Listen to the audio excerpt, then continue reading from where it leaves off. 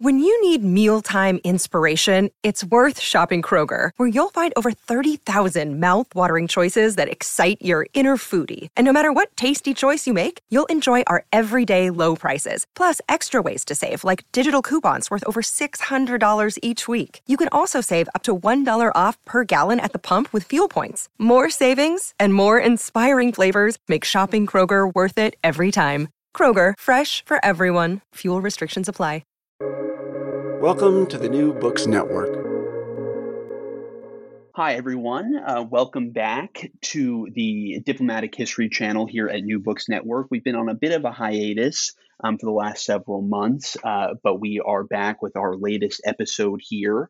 My name is Grant Golub, and I'm one of your Diplomatic History hosts here at New Books Network, and I am delighted to welcome back to the show Christopher McKnight-Nichols to talk about his new edited collection with David Milne, who is unfortunately not able to join us for our conversation, Ideology in U.S. Foreign Relations, New Histories. And Chris is the professor of history and the Wayne Woodrow Hayes Chair in National Security Studies at the Mershon Center for International Security Studies at The Ohio State University. He just started in this position in the summer of 2022. Chris specializes in the history of the United States and its relationship to the rest of the world, particularly in the areas of isolationism, internationalism, and globalization, as well as the roles of ideas and ideologies in U.S. Foreign relations, which we're going to be talking a lot about today on the podcast. He's the author of or editor of 6 books, including the one that we'll be discussing, but also Rethinking American Grand Strategy, which he co-edited with Andrew Preston and Elizabeth Borgwardy. And we talked with him a little over a year ago about that volume with him and Andrew, and you guys can listen to that anytime here on New Books Network. And he's also the author of probably his most well-known work, Promise and Peril, America at the Dawn of a Global Age. So, Chris, great to have you. Welcome back to the show. Hi, Grant. Thanks for having me here. Thanks for the kind introduction. And I'm really looking forward to talking about the role of ideologies and ideas in U.S. foreign relations, which clearly connects to the question of grand strategy. Yeah, definitely. So let's just jump right in. And I'd like to talk about what the motivation for putting together this volume was, and what sort of your vision, along with David's, for this book was when you guys started putting together all of these fantastic chapters. Well, yeah, it's a good place to start. So the genesis of the volume, I think, was the kind of thing that many folks listening will resonate with. Reading Michael Hunt's very famous book, Ideology and U.S. Foreign Policy, years ago in graduate school, got me thinking about the subject, even though I was at the time very interested in the role of ideas and ideologies in the U.S.'s role in the world, but got me thinking about the subject and what was missing from that book. It's a fantastic work, probably lots of listeners know it, but it very much smacks of a kind of late Cold War moment. It's very much about justifying why we should think about ideology, and especially at the kind of elite policy maker level. And so my thinking there, as it slowly evolved over time, as I studied ideas and ideologies in foreign relations, and fantastic scholars like David Milne, my co-editor, who wrote, has written books on Walt Rostow and world making and the kind of world views and disciplinary perspectives that shape how policymakers and citizens alike, but he's mostly focused on policymakers, shape how they view the world and the kinds of questions that they address and the ideologies they deploy in trying to come up with foreign policy strategies. In conversations with those sorts of folks, I realized that we really needed a kind of new synthetic work that brought together many of the foremost people thinking about ideology and foreign relations, but also broadened the base of who and what counts there. And this is something that's informed a lot of my work in other subjects as well. So we're looking at grassroots actors. There's a fantastic chapter, we can get into this a little bit more later, on children and generational questions. So there's a lot more to cover when you think about ideology and the kind of world views of individuals and groups that are impacted in or implicated in foreign relations. And so the Hunt book was a stepping off point, but so much was the the kind of cutting edge new directions in the field of the US and the world, where people have been looking a lot more at ideas and ideologies and don't need to quite justify a focus on ideas and ideologies in the way that they did in the era of Hunt, or frankly in the way that they do in other fields like political science, where there's more of a concern of tracking that quantitatively. What's the one-to-one relationship between, say, democracy promotion and policy outcomes? Historians care a little bit less about that direct causal relationship, and we're more interested in kind of the context. That's really the more important thing, or the language, the rhetoric, right? Right.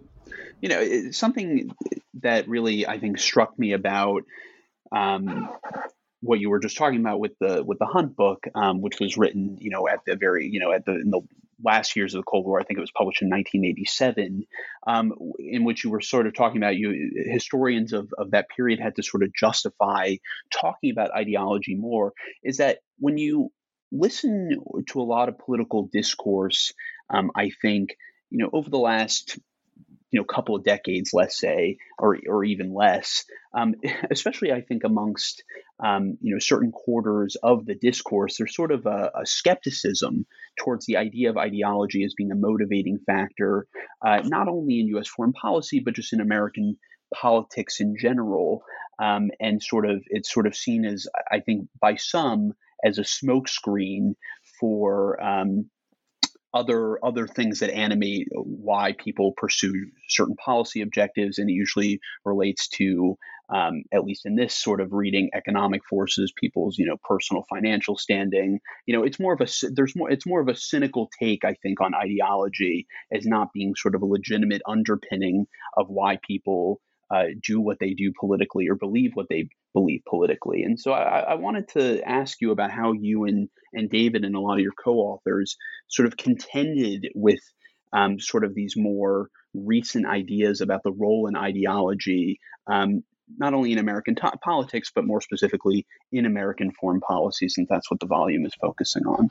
Yeah. So I think your observation is exactly right. That's something we've maybe heard more of in recent years, or heard at a higher kind of register or decibel level. I'm not sure when you track the history how different that is over time. I think, when you look at policymakers and citizens alike, they've often eschewed a kind of ideological mantle, or have suggested that the real values underlying a policy that they hope to achieve, or a position they hope the U.S. will have in the world, are shaped by other kinds of principles or assumptions or contexts. In other words, if you look to some moments in the 19th century, questions about morality or Christian values might have been what would have been championed in the political rhetoric, alongside a kind of denial of any other ideology, say avaricious empire, for instance, or something like that.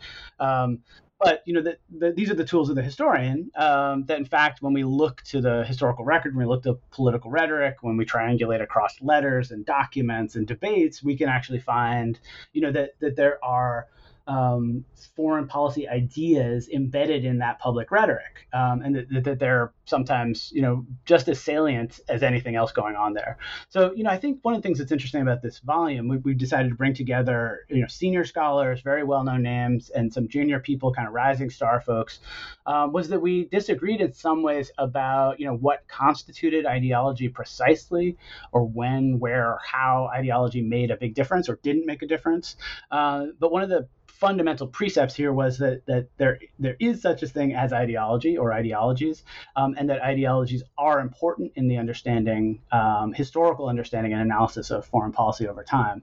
And I think we can get to the more present context for sure. But as you go back, one of the things that the volume tries to do is start before the revolution, and to think about how long it's been in U.S. history that various kinds of ideologies have been evolving and developing to shape how Americans and how others perceive U.S. foreign relations, and that there are some through lines there that we can discern as historians that might help us understand, where we are in the world today, in fact, but certainly understand different kinds of pivotal moments in different ways by saying, okay, it doesn't matter that policymakers or citizens want to reject a kind of ideological orientation. Can we find in the historical record ideas and ideologies at work? Right. And I mean, talking about one of those through lines, I think that's a good segue into looking at your specific chapter in the book, which focuses on unilateralism, which I think is an ideology or an underpinning of American foreign policy that goes, that you can see all through American history. So I wanted to give you an opportunity to sort of unpack your chapter, thinking about unilateralism as a ideological underpinning of U.S. foreign policy. How did you sort of approach this, especially when this is a topic, I think from a lot of angles that has been written about quite a bit, but you have such a fresh take on it. I was curious to know, how you were sort of thinking about this as you saw it over sort of the longue durée of American foreign relations.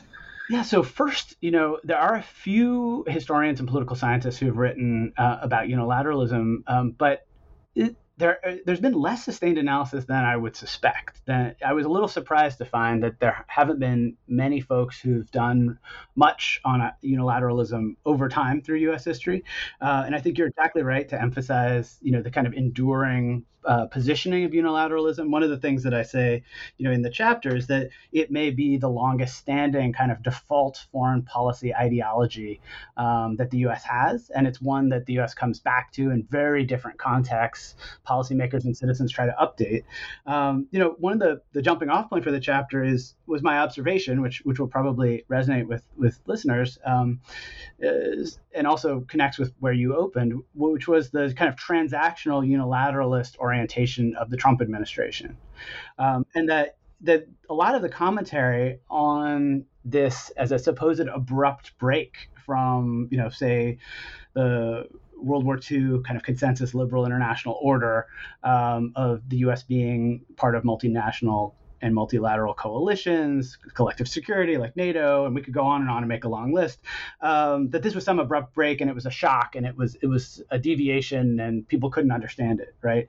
And so one of the things I sort of note there is that unilateralism has often been brought up as a kind of to tar different foreign policies, but also as something that's heralded, and that when you go much farther back and you think about some of the benefits for policymakers in different moments about a unilateral impulse or for citizens, it's a really clarifying one because it asks the most basic question of all, which is, what are the vital interests of the U.S. and is this particular policy designed to advance them?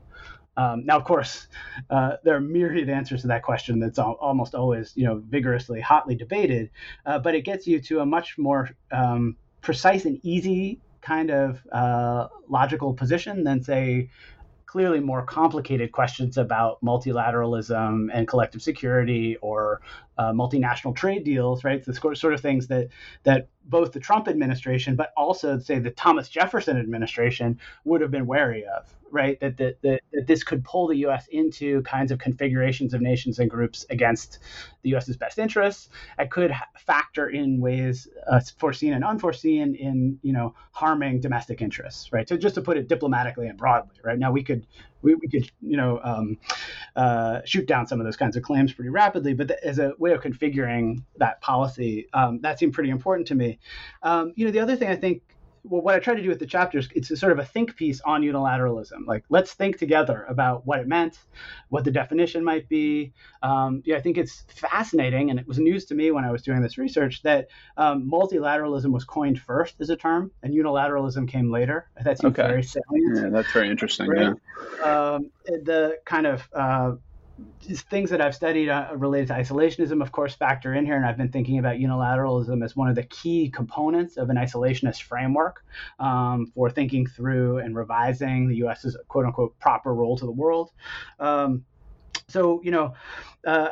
think we often do a disservice by thinking that multilateralism today is the default. And I think it might be more useful to think that U.S. foreign relations sort of values often are grounded in unilateralism. And then you need to build up policymakers and citizens alike to a place where multilateral configurations make more sense. Now, that may sound more like IR or something along those lines or theory, but when you look to some of the historical moments where the U.S. has made these kinds of moves, where the U.S. was really pursuing something along the lines of going it alone, you find in those particular moments, political debates that center on something that seems a lot like ideology. And that's the other question here, that there is something more to it than just an impulse, right? This visceral thing. This is why I started with the Trump administration. It's some visceral attitude towards going it alone, that's just plain good.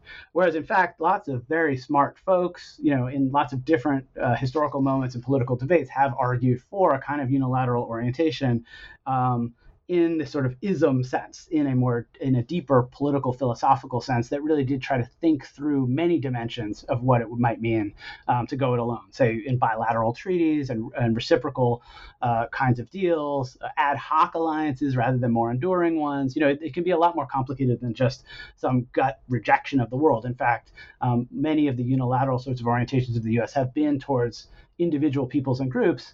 And, I'll just broaden out one more second if you'll permit. Of course. Is that, unilateralism isn't pacifist necessarily in the historical record of the present. And, you can think about whether or not a unilateralist orientation would support, say, arming Ukraine in the present, or why it did or didn't, say, support revolutions in Hungary and Greece in the 1840s and 1850s, and other kinds of historical moments. So what did this deeper philosophical kind of position mean towards U.S. intervention, aid, humanitarian relief, and actual war making? And that's a piece of this. And you might then ask some really interesting questions about, how unilateralism as a political philosophy or as an ideology can morph and change in different political circumstances. And that's kind of what the historian in me is suggesting. Hey, as you think about this concept and set of ideas, when does it become ideology? When does it just function in some other form? And does that matter? A lot of things just struck me about your overview of your chapter, but two things I wanted to sort of dissect a little bit more was this, idea. I think that if someone were to wake up, in the United States today and listen to people talking about foreign policy, you would think that the United States, in a lot of cases, has always sort of been a country that's really invested in multilateralism, invested in what a lot of folks refer to as the rules-based liberal international order, setting aside whether that's something that actually exists or not. But sort of that this post-World War II U.S. orientation on American foreign relations has really always what's animated U.S. foreign policy. In other words, it's kind of been the default. But I think as you were sort of pointing out, right, it's really not. Like it's really the opposite. And that's so interesting to me. I was curious to know, like, unpacking that a little bit, why. Why there has been this shift away from sort of unilateralism being this sort of core ideology underpinning American foreign policy, right? Because unilateralism was seen as being the smart and prudent way to approach the world, right? I mean, it was one of the things that underpinned George Washington's farewell address, right? Avoiding foreign entanglements and sort of this idea of going it alone. But you see this big shift during World War II. I mean, and now it's sort of, you would think that this has always been the bedrock. I mean, what's really animating that exactly in your view? Yeah, I mean, it might be worth rehearsing quickly some of the data there, just so people are pretty aware, right? So you're thinking about Washington's farewell address, but even before that, model treaty with the world in the Revolutionary era. There's a host of things that happen in the early 19th century, from arguably the Louisiana Territory Purchase, right, in 1803. You could walk through the Napoleonic Wars. You can even think about U.S. expansion in Asia, trade and naval routes, and all that sort of stuff in the 1830s and 1840s. This was more about, in China and Japan in the 1850s, more about, the push forward for the U.S. as a single nation, not with other allies or groups, but pursuing its own interests, sort of unfettered. Think even about the war with Mexico, expansion in that way, making sure that U.S. borders more or less were secure, even if that, kind of avaricious war to nab territory from a weakened Mexico was not exactly anything to glorify. It was clearly a unilateralist orientation to expansion and to create security.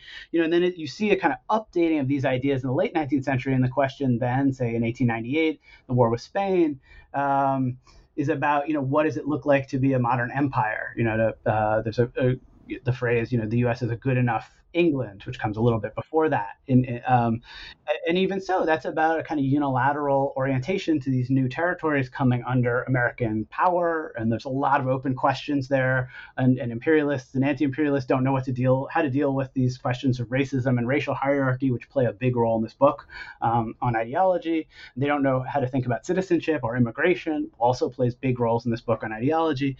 But you're exactly right to point to this World War II moment, right? So if World War I, the U.S. enters as an associate power, not as a formal ally, which I think is really important. I emphasize it all the time, and I think people don't really know what that means, but it means the U.S. troops weren't fighting under foreign flags, and the U.S. was not really functionally a full ally. And if you think about the peace that's concluded, the rejection of the Treaty of Versailles, not joining the League, also not pulling out U.S. troops until 1923, concluding a separate peace.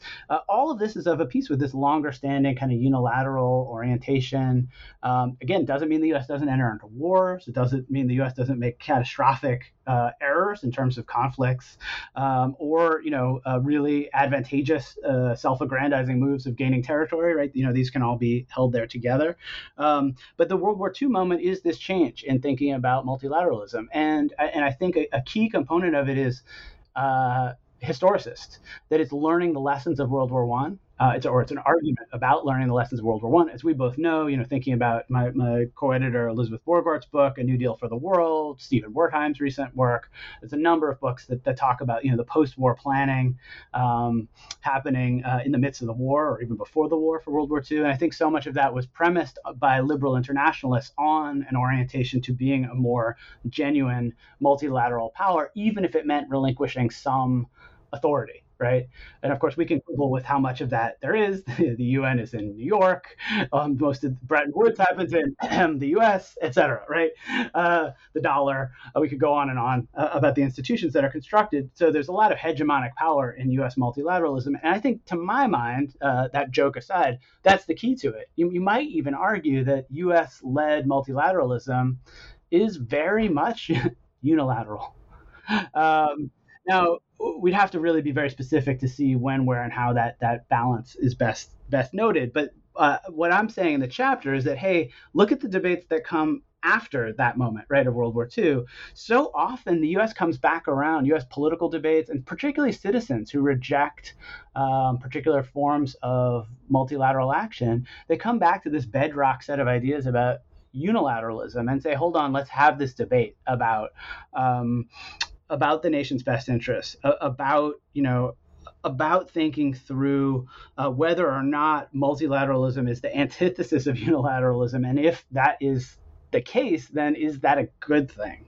Or to put it another way, in this historical trajectory, and I mostly focused a lot of the piece, even though I focused my own work largely on the post-Civil War era, early in the 18th and 19th century. To put it more simply, I cite Walter McDougall somewhere in there, and he says something, forgive my paraphrase, the history of the 19th century is the history of the U.S. thinking that unilateralism works. And then I would argue that bedrock then becomes foundational for all the rest of the foreign policy apparatus that is built up and premised on multilateralism, but it's still there, you might say, at that foundational level as a place to come back to check assumptions and core ideas. And that's where it fits with ideology, which is really about making a complex world more finite, organizing your concrete ideas, your assumptions, your sense of deep principles, and then deploying them towards some ends, like making the complex more clear, and in that clarifying prism, things like unilateralism can be quite helpful in ways that multilateralism sometimes seem too complex. And this is where you get to the level of political rhetoric. How do you convince people that a certain cause for action is useful. And that's why I began with this question of, was the unilateralism of the Trump administration so different? And my argument there is that no, it's not so different, frankly. But the rhetoric they use was both more persuasive to certain subsets of the U.S. and far more alarming to others who were saying, hey, we're actually a multilateral country and we believe in these kinds of principles. Is there something about the development of American society, American politics, American culture that has, pushed important segments of the United States to be really enthralled with this idea of unilateralism as a core ideology in the creation of American foreign policy? Is there some sort of connection here with American exceptionalism or Americans' ideas about the creation of the American Republic, or are Americans really not all that different from people in other countries who are crafting their own foreign policies? Well, I'm always of the mind to say Americans aren't that different from other countries and to be a comparativist there. But I think I would say that American unilateralism historically has been grounded in a kind of exceptionalism. And one of the things that we find in a lot of the ideologies in U.S. foreign relations in the book is that exceptionalism is taken as a kind of core assumption, sometimes very much uninterrogated.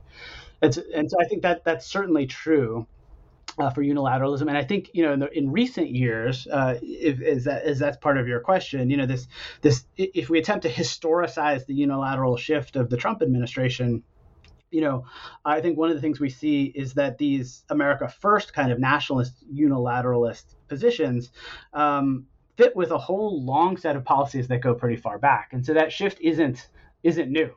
Or that current move taps into things that are much more longstanding. That I would add, and I don't know how much I say this in the chapter, to be honest. I think that cosmopolitanism and pluralism changed the mix of how unilateralism was deployed in the U.S. And so I would date that in some ways to the rise of pluralist ideas that Horace Kalin, Randolph Bourne in the progressive era. That as lots more immigrants come into the country and the kind of melting pot ideal is debated and cultural values are being heralded as better off distinct than melted into some homogenized whole, a kind of unilateralism that coalesced around nativism becomes a much more potent stream in American political thought and rhetoric. It was there before, but I think it wasn't as under threat. The unilateralism of the 19th century, to be very broad and generalized, was often one of a weak nation trying to deal with security concerns and grow. And by the 20th century, you're beginning to see a much stronger commercial, cultural, and military power, then debate whether or not what the mix of people within it should look like, and what that meant for the future of the nation. And so some groups were more embattled. It's a pretty obvious observation, but I think it's actually perhaps also profound in that it helps explain elements of America First, not just in 2016, but in 1940 and 41 in some ways. And arguably the America First of groups like in the Klan in the 60s and the Civil Rights Movement. It's sort of going off from thinking about the idea of American First, which, it's over like the course of the Trump presidency. It was always sort of fascinating to me, like how scholars, historians, political scientists, were coming back, political theorists were coming and say, America First is not right, like something that Trump invented, even though one might think that he had, right? There's this really long, problematic, complicated history of this idea, thinking about like the America First Committee during World War II, those who were opposed to U.S. involvement in the overseas conflict, or the America First ideologies of the Klan. Like you watch the movie Black Klansman and you see the Klansmen like toasting America First, which was supposed to be like this really jarring moment because that movie comes out right in the middle of the Trump administration. But sort of thinking about which I think you were sort of starting to get to in some sense, and you talk about this in the chapter, the relationship between the idea of unilateralism and the one of isolationism, which is a term that has been talked about, has entered the discourse a lot again, in large part because of the Trump administration's foreign policy. How do you, because I saw other scholars have talked about this relationship, but I think that you sort of unpack it in a way that is somewhat different from the way that other scholars have have taught about it, because it's the idea, right, of like eschewing foreign commitments, but mainly for example, the way that Robert Taft thinks about it, but that's because it would entangle us in um, other people's conflicts or other people's issues in a way that he felt that the United States shouldn't be getting involved in them. Yeah, very much. I mean, I think one of the things I really wanted to do in the chapter was to connect multilateralism, unilateralism, and isolationism, and I do that, and I think a little bit with the reader. I hope kind of asking questions, sort of the isolationist strains of thought, which I've written a few essays on, and the relationship between unilateralism and isolationism. One of the things that so I put out the phrase that I take from Taft, but you see it in other places too, the doctrine of the free hand. And we often, if you're just quickly hearing that, you probably think, oh, laissez-faire economics. But actually, the free hand was about autonomy and sovereignty, and that the U.S. In the post World War II era should be prizing its sovereignty and autonomy more. So for someone like Taft, the lessons of World War I and World War II are that the U.S. probably shouldn't be sucked into power politics in the world system, and should probably pursue its own course. So, for instance, he's arguing, and almost wins the Republican nomination in 1952. He's arguing for much smaller U.S. military footprint, next to no Marshall Plan.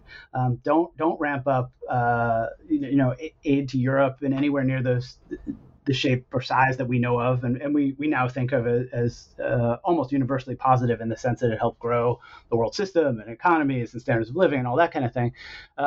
His argument was the U.S. would do a lot better if it devoted those resources at home. And that's a very persuasive kind of take, and it fits quite neatly with the sort of isolationist positioning, as I've diagnosed it, which is to say, yeah, sure. It's, although the phrase isolationism has usually been opposed, frequently been used by opponents, right? It's a slur and it's an epithet. If you unpack the ideas, it's about the attitudes and policies of people who want to pursue a kind of continued adherence in other eras to what they conceive of or assume to have been key elements of a successful foreign policy in the earlier era. And in particular, what that entailed was things like avoiding political and military commitments or alliances with foreign powers, especially Europe, right? So it had a hemispheric carve out, which I think is really important to understand U.S. foreign relations and this kind of thinking. And that it had this kind of unilateralist bent as one of the key components there. So you have a kind of several main positions within the isolationist sort of intellectual constellation. I often think of this best as understood as sort of in a constellation of ideas. There's these main points, and in most of the main points of isolationism, kind of global diplomatic commitments should be unilateral. Maybe not in every case, and there's some room for ad hocery, but going it alone makes the most sense, is a core set of commitments in this sort of ideological sphere. And again, this is a very basic point, but it shouldn't surprise us that comes roaring back periodically. And you can point to moments of this, right? The end of the Cold War is another moment. There's a great new book out by Nicole Hemmer on partisans about Pat Buchanan. One of his huge appeals is about this sort of, is a kind of, let's go it alone now. Instead of a unipolar world, it's just the U.S. And let's stop with the poles, right? And let's limit who comes into the U.S. And it's a white nationalist position. It's xenophobic in many ways, but it shouldn't surprise us that it's very appealing. I think it's when there's big crises, the Eisenhower's version of multilateral U.S.-led global engagement was pretty popular, but the Korean War was very unpopular, and people like Taft, did a good job of opposing it, saying this is the kind of thing that's going to get us into a lot more trouble. Why are we doing this? Right. Yeah, that was a really good point that bringing up Nicole Hemmer's new book, Partisans. She just had a piece in the New York Times sort of talking about some of the themes of the book. And it was striking, like how many similarities there were between someone like him, Buchanan, and the movement around him, and then thinking about Donald Trump and also Ross Perot, who was running in 1992, right, as a third party candidate, also talked a lot about these things too, about saying let's get rid of the the unipolar world. Let's get rid of the poles. It's just the United States. Let's focus again on the United States. We don't need to be dealing with other countries. We need to limit the amount. And he got what was it, 18% of the vote in the popular vote in 1992. It was a really, really popular position. I think a lot of people sort of laugh at this kind of thing, right? But it was really attractive to a lot of people. Yeah, and way more so, I think you laugh at your peril, right? Because these are obviously very attractive ideas that lots of people find merit in, and that can lead to positive as well as negative outcomes, right? More balancing within the U.S. Can lead to things that lots of us want. One of the examples that I've often given when I've given talks on isolationism and unilateralism is to say, that we know that this is a false quid pro quo, but it's there. The burn rate per month in the Iraq War in the first 4 years was roughly the same as universal health care in the U.S. Now, it's not like the U.S. Congress was going to pass universal health care in the early 2000s, but if you think about how much these conflicts abroad cost the U.S. or multilateral kinds of commitments might cost the U.S., there's a clear appeal to some of these domestic things that actually cut across the political spectrum. It shouldn't surprise us that this is a really potent set of ideas. And the other thing, this is speculation on my part, but a couple of the chapters in the book touch on this. These moments of rupture and crisis over historical time really help to illuminate the ideologies at work that are under contest, that are under pressure, right, that are debated. So 1992 is a good moment to see that. It's the Cold War seemingly over. You've got a recession. You're coming out of the Gulf War. Is this a new world order situation? The George H.W. Bush kind of orientation of a sort of multilateralism meets a sort of unilateralism, right? The unipolar moment. Or should something else take precedence there? You could look to 40-41 if we're just doing kind of America first kinds of moments, but you could also look to, the Civil War, the 1840s and 1850s. And the ideologies that are also at play in those moments are really salient. So dare I, introduce another one, but from the book, and one of the things you see, a little bit sub rosa in my chapter, are arguments about civilization.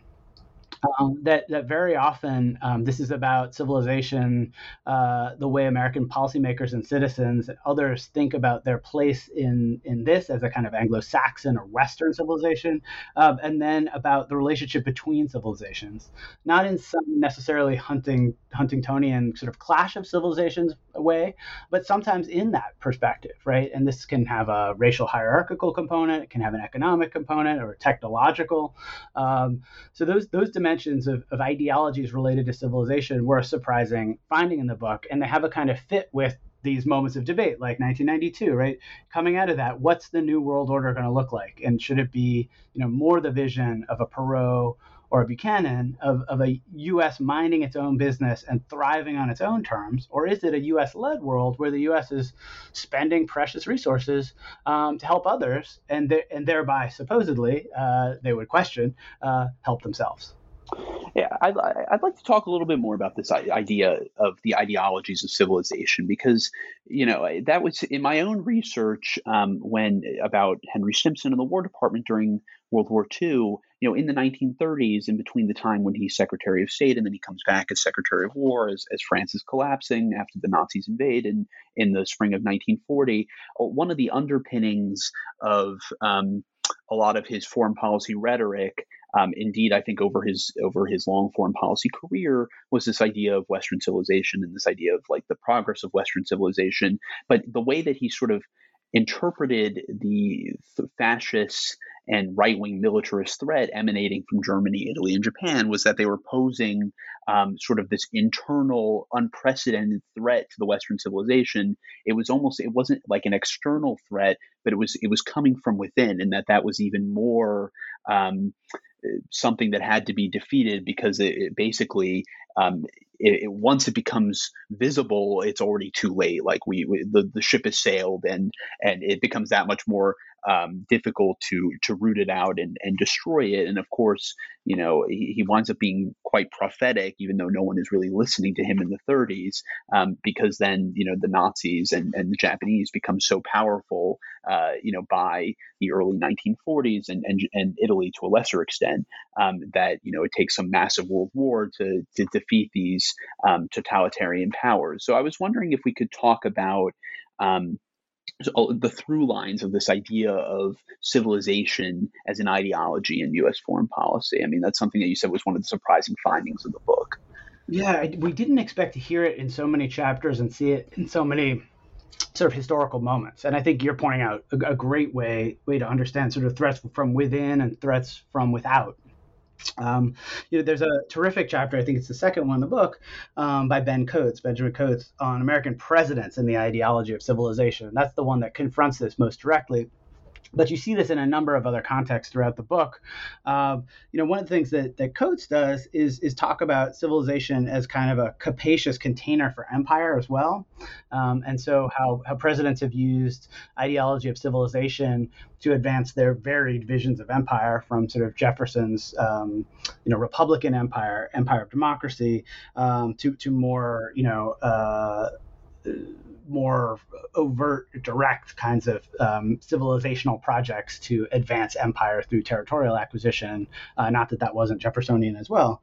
But I think one of the things that we see in the civilizational arguments in ideological terms in foreign relations are claims about racial hierarchies, claims about who and what counts as an American, which is something we've hit on before. So immigration is deeply implicated there.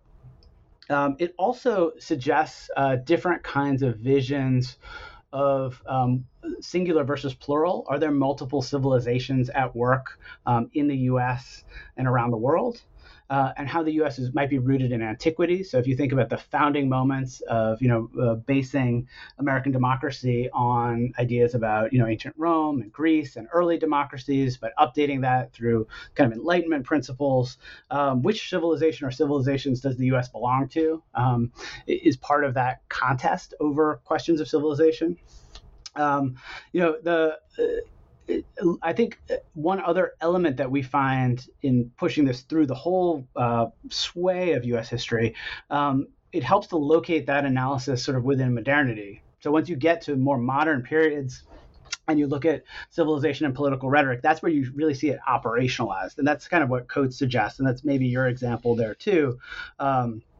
After World War I, presidents talk a lot more about defending civilization, and they're not as invested in promoting it, right? So it's not this project of civilizing; it's about a defense of civilization. And frankly, back around again, and I didn't expect that we'd do this, but if you think about the more recent presidencies, and particularly the Trump administration, his version of civilization, a very narrow one, very Western, very Anglo-Saxon, if you will, was not about promoting, but it was very much about defense, right? It was very reactive, under threat kind of thing. Whereas if you think about the earlier 18th, 19th century version, it's about advancing a kind of maybe even multiple civilizations approach to this. And that seemed to be a divide that I hadn't thought much about. And this speculative chapter and some of the other chapters flesh out a bit. Yeah, no, that is really interesting. Thinking about the different ways that the idea of civilization is deployed, depending on the context in which they're being talked about, which seems like an obvious point, but it really plays out in really different ways. So, in times of crisis, the idea of defending civilization, sort of the U.S. being in this position to, take up that mantle, which is, I think, very much the way that Stimson had thought about it, versus, other times where, things are maybe less turbulent, and sort of this idea of promoting Western civilization, as a form of ideology in which this is, sort of a bastion of progress and forward movement, as opposed to, other ideas of civilization, which, various people within the United States thought is backwards, or perhaps not as, producing as many positive outcomes. I mean, not to talk about Stimson so much, but, in the earlier part of his career, especially, he was right as the sort of debate over empire was taking place in the United States after the Spanish-American War. He was talking, quite privately, because he was not a well-known person at the time, but it was really illuminating of his later, ideas about racial hierarchy, especially around the context of African Americans serving in the military or Japanese American internment. That he was against absorbing the Philippines into the American polity, because he thought Filipinos were, not incapable of self-government, and that we shouldn't be infecting the body politic was the way that he talked about it, which was really fascinating given the fact that later in his career he becomes the American governor of the Philippines. Yes, and right. then right I was thinking right that, yeah. yeah Right. and then it's like working with Filipinos on exactly this idea of like trying to give the colonial elites more authority over Filipino internal affairs and sort of putting them in a position in which they could basically gain their independence. Right, it was sort of this, the Philippines was basically, right, a War Department run protectorate, and then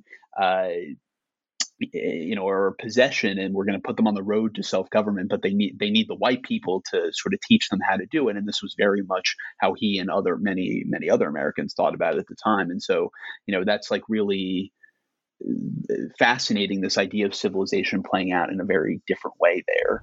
Yeah, and just to connect that, to our previous points about unilateralism and multilateralism and the timing of that shift, where people have begun to think that the U.S.'s default setting was more multilateral, right? As kind of ideas about Western civilization, advance in political rhetoric in the U.S., how policymakers think, but also then how regular citizens think, and we see this in one of the chapters in particular. They come to sort of like justify multilateral transatlantic commitments and connections, right? So you get a kind of, well, if we're part of Western civilization, then it makes sense that the U.S. should be in a binding collective security agreement, NATO, right? 1949. And then you see this moving, and Coates talks a little bit about this, about, American policymakers deploying this language. It's a little bit very Simpson-esque, actually, deploying this, saying like the birth of Western civilization was on the banks of the Tiber, or in Greece, or Iran is the fountain of Western civilization, or, Reagan says Egypt's a nation which cradled Western civilization in its arms. And people said similar things of Japan and Korea. And suddenly you've got, Western civilization and civilized nations, being the necessary prerequisite for all multilateral commitments. Hey, you're a civilized nation, and defined as such, we're part of the we of the world. And then, but what's the flip side of that? Decolonization, is discrediting civilization, right? It's saying that these kinds of hierarchies and this kinds of oppression and suppression are endemic in this kind of vision of civilizational progress. And so you also see this pushback against some of this civilizational language. And so then you what we don't see, what Coates notes and a couple of the other chapters notes as you move through the 20th century, you see a lot less of civilizing missions. And you might see civilizational terms for a variety of things, but you don't see it in terms of Soviet threats in particular. But you do see it, and this is, again, connects us to our previous part of the conversation, you do see it internally. You do see Americans thinking about their relationship to the world and a kind of crisis of American civilization. Are we, particularly conservatives, appropriately moral, appropriately, in favor of free enterprise? I'm thinking of the Hoover's arguments about liberty, against the New Deal, and then all the way up through the U.S. should be like Gibraltar and not be part of the Marshall Plan and not be in the Korean War.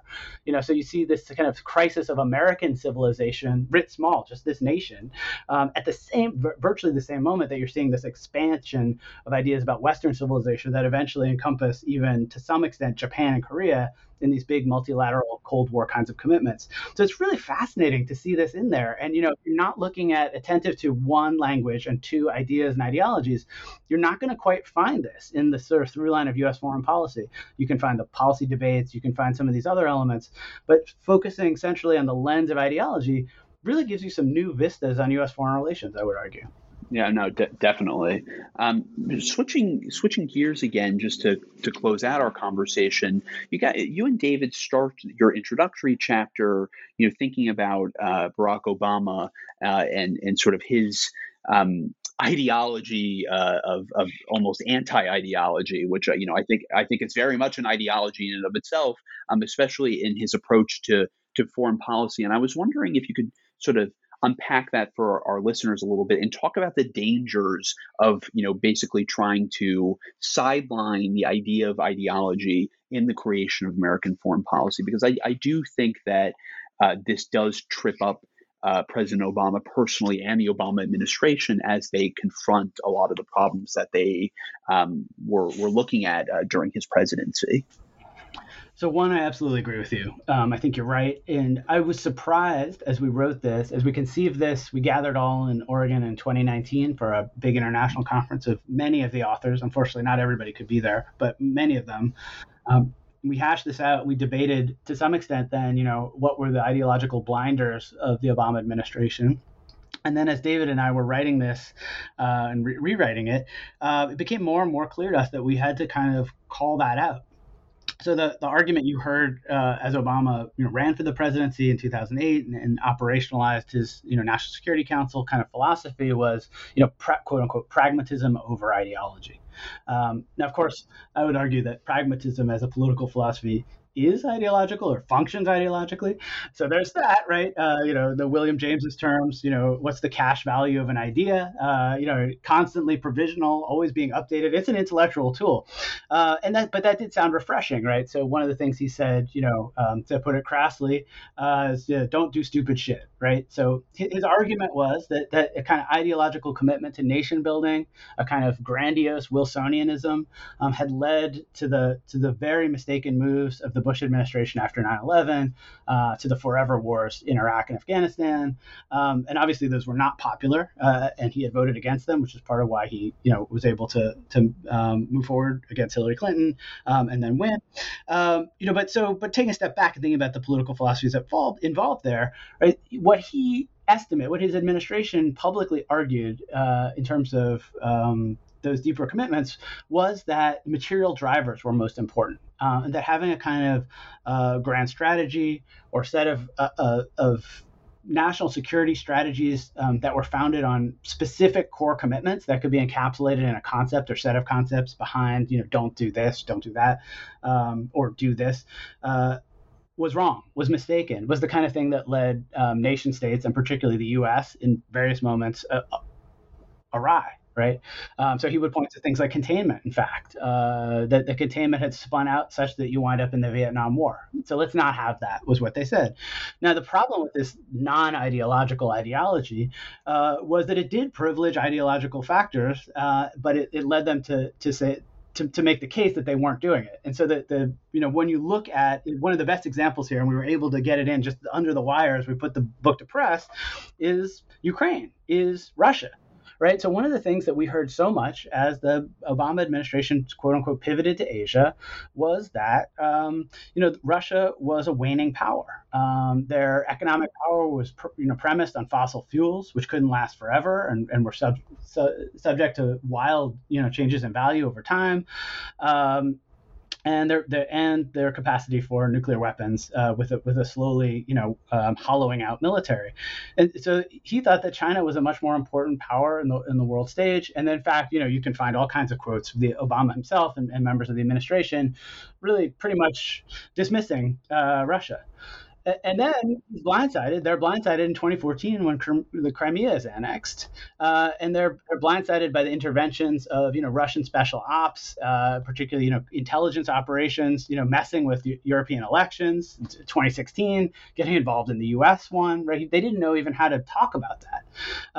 And so the argument that David and I really make, and we're not trying to hammer the Obama administration, but just to note this, their ideological orientation to reject ideology fundamentally underscored their need for a guiding ideology, that they dismissed too many factors with their own preconceptions, and that really harmed policy planning in particular related to Russia, but also more broadly didn't allow the Obama administration to develop something like a grand strategy or something bigger, right? And so, there were all these arguments. Does Obama have a demi-doctrine? Is there a doctrine at all? And think about, the arguments about Syria and a red line and not pursuing that. It looked very ad hoc. It looked like more like the caricatures of the JFK administration, like crisis management, And I think, when we look in historical perspective, we'll see, what it looks like. But certainly as we were putting this book to press and thinking about the ideologies that had guided recent administrations,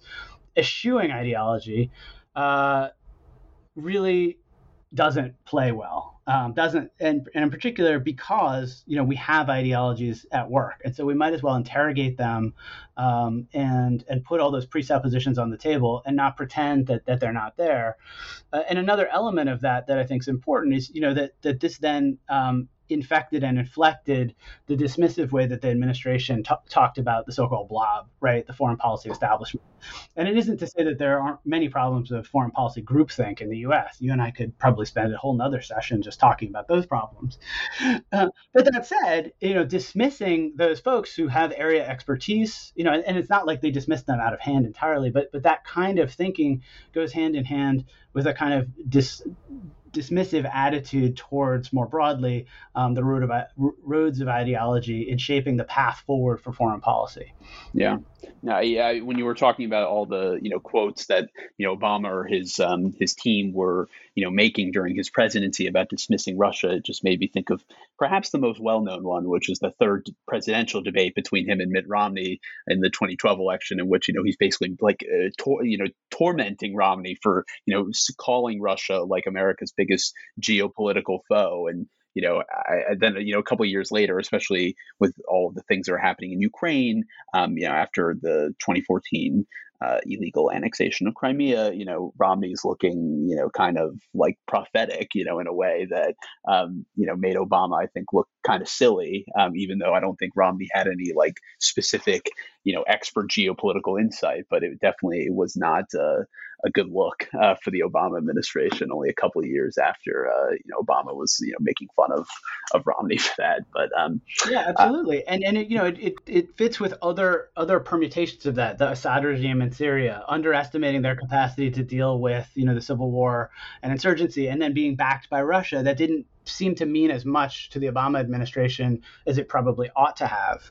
And there's a number of other factors like this that I think have profound ideological dimensions, and yet they were trying very actively to suggest that they weren't that, right? That they were being driven by material drivers. This is almost a Marxist orientation. This is certainly a new left, right? Economic drivers are most important in the world, and ideas and ideologies don't matter as much, and they're harder to track, and therefore, arguably less important. But if you think about what we've heard Putin say in recent months about his sort of vision for a grand Rus, imperial Rus, that goes back to some not even actually historically grounded era, it's very much this sort of ideological orientation to something that's pie in the sky, and willing to sacrifice all kinds of things that seem fundamentally irrational, right? But these are the sorts of things that when you look at other ideologies as they've operated in foreign relations, for instance, mission ideology, saving the world in one generation, those kinds of grand world-shaping orientations are the things you need to take most seriously, I would argue.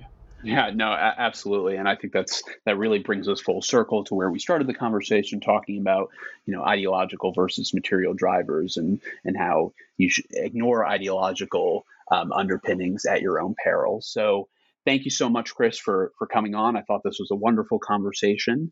The book is Ideology in U.S. Foreign Relations, New Histories. It was just released August 2022 with Columbia University Press, co-edited by Chris Nichols, who I was just speaking with, and David Milne. So thanks very much, Chris, for coming on. And to our listeners, thank you very much for listening, and we'll see you again soon. All right. Great. Thanks so much for having me on.